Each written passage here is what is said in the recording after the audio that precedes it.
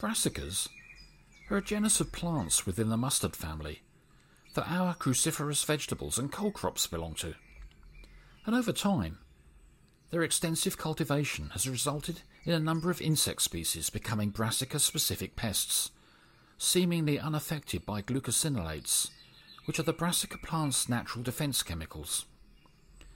One of the most common of these pests is the cabbage whitefly, Aleorodes prolatella, which can be found throughout Britain at almost any time of the year. Cabbage whitefly are just over 1 millimetre in length, and although they resemble tiny little white moths, they're actually sap-sucking hemipteran bugs, and in the same taxonomic order as aphids. Adult whitefly congregate together on the underside of young leaves, where the males and females will pair and mate.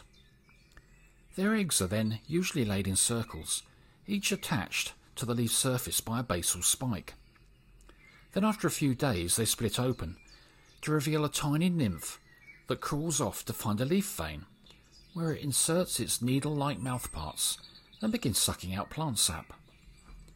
It then sheds its skin, then remains stuck to the leaf for the rest of its juvenile life. Connected into the leaf's vascular system, plant sap continually flows into the nymph over the following weeks, with the excess being excreted as sticky honeydew. But to avoid drowning in its own honeydew, the nymph stores it within an orifice at the end of its body, before flicking it away with a spoon-like appendage called a ligula.